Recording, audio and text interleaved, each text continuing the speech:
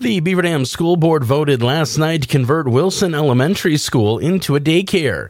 Beaver Dam Unified School District Superintendent Mark DeStefano explains how the conversion will work. So what we're talking about specifically at Wilson is over the course of the next two to 3 years, shifting the use from a traditional K-5 elementary to a community early learning and child care site that would serve children ages 0 to 4, so infant, toddler. DeStefano says there might be a preschool-type service at the daycare, and it will continue to have 4K classes. In addition to those changes, there will be no new 5K classes beginning in fall of 2024, with other grades transitioning out of the building in 2025. Board member Marge Jorgensen is behind the idea, especially for school staff members. I think our teachers and, staff would be grateful for having an option for their own children. And, that always becomes difficult. Does the parents stay home and, take time, give up a job or whatever, because that's a time period, that infant to and toddler time, where childcare is really difficult to get. Jorgensen also says the childcare option for school staff would be worthwhile. Authorities throughout Dodge County spent last night tracing the odor of natural gas. Dodge County Sheriff's deputies and Beaver Dam police officers were dispatched to various locations around 9:30 p.m. The strongest smell was initially pinpointed in the village of Lowell. In a message from Dodge County Sheriff Dale Schmidt, no leak was ultimately located. The Dodge County Emergency Management Department is highlighting an upcoming training opportunity that focuses on severe weather safety. Organized by the National Weather Service and the National Oceanic and Atmospheric Administration, the course will teach participants how to be severe weather aware. It will also cover severe weather watches and warnings, as well as how the public can help the National Weather Service as a trained spotter. Severe weather can happen at any time, and Dodge County Emergency Management Interim Director Joe Maher expresses the importance of being prepared. He says residents should have a preparedness kit ready to go. And most importantly, what you need in that kit is your purses, your pills, and then pets, and paperwork. If you can have that in a predetermined spot, if it does come to the point where we need to evacuate you, you need to move to a different location, having that in a kit to go is certainly a good thing. The Storm Spotter training is on March 15th from 6:30 p.m. to 8:30 p.m. It'll be held at the Dodge County Administration Building in Juneau. It is open to the public, and pre-registration is not required. Governor Tony Evers will include voting right measures in his state budget this week. Here's Raymond Newport. The Democrat announced on Monday that his budget will include automatic voter registration. That means the DOT will be sharing your residency information with the Elections Commission to sign you up to vote. Evers' budget will also require public schools to offer voter registration to eligible students and have the UW system and technical colleges update student ID cards to comply with voter ID regulations. It's unclear if legislative Republicans will take up any of those measures in their final version of the budget. Raymond Newport, Wisconsin Radio Network. Wisconsin's largest business lobbying group again tops political spending in Madison. A WisBusiness.com report shows that Wisconsin Manufacturers and Commerce spent $1.4 million on lobbying in the 2021-2022 session of the legislature. WMC was followed by the Wisconsin Hospital Association at $1.3 million and the Realtors Association at $1.2 million. All three were also top lobbyists during the previous session.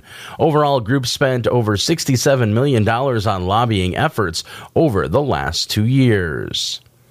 Sturgeon spearing slowed down on the second day of the season Sunday. Only 261 fish were taken on Lake Winnebago and the upriver lakes.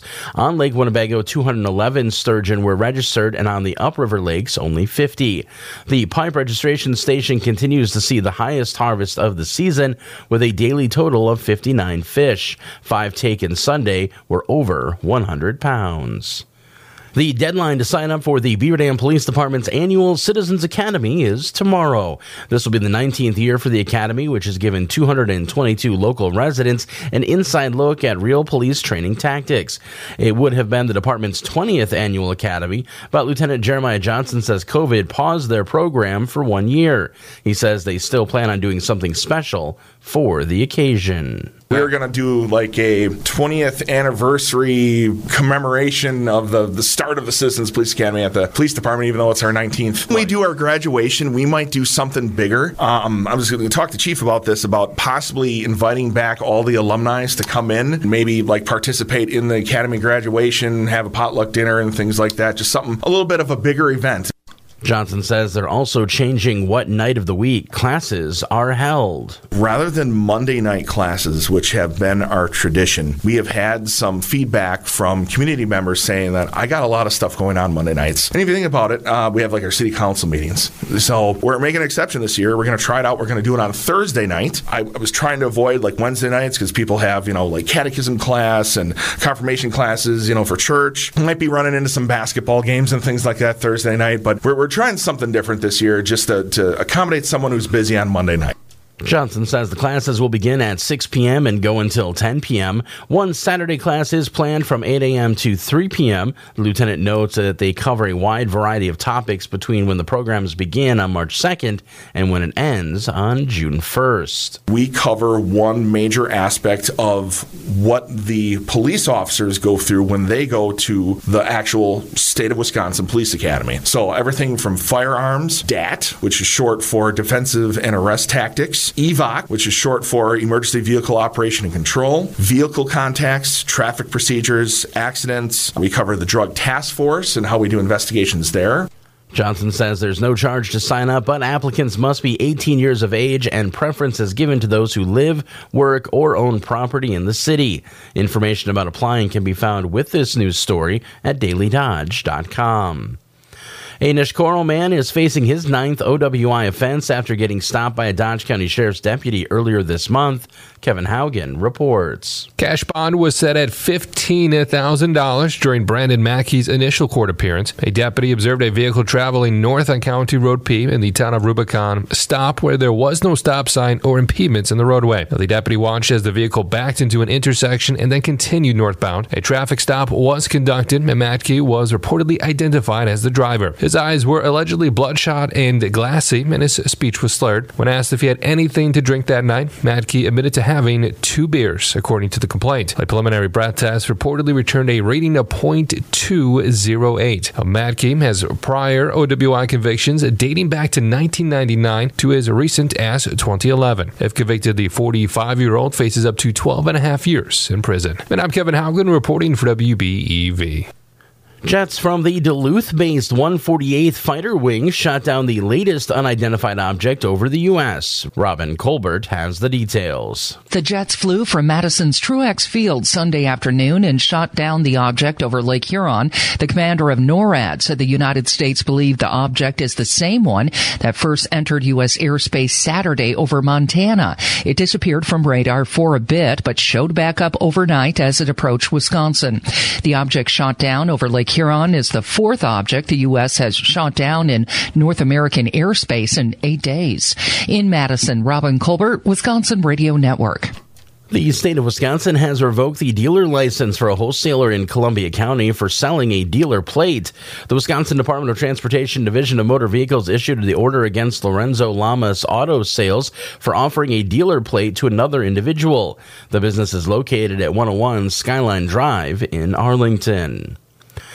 And finally, as Milwaukee paid final respects on Monday to slain police officer Peter Jerving, Police Chief Jeffrey Norman addressed the family. On behalf of the Milwaukee Police Department, we offer our deepest condolences to our family, the Jerving family. Please know this: we don't walk in front of you, we don't walk behind you, we walk you with you as we heal together. Jerving died last week in a struggle with a 19-year-old robbery suspect who also died. Jerving was 37 years old. I'm Justin Wilski reporting from the Daily Dodge News Center. Submit your news tips at dailydodge.com.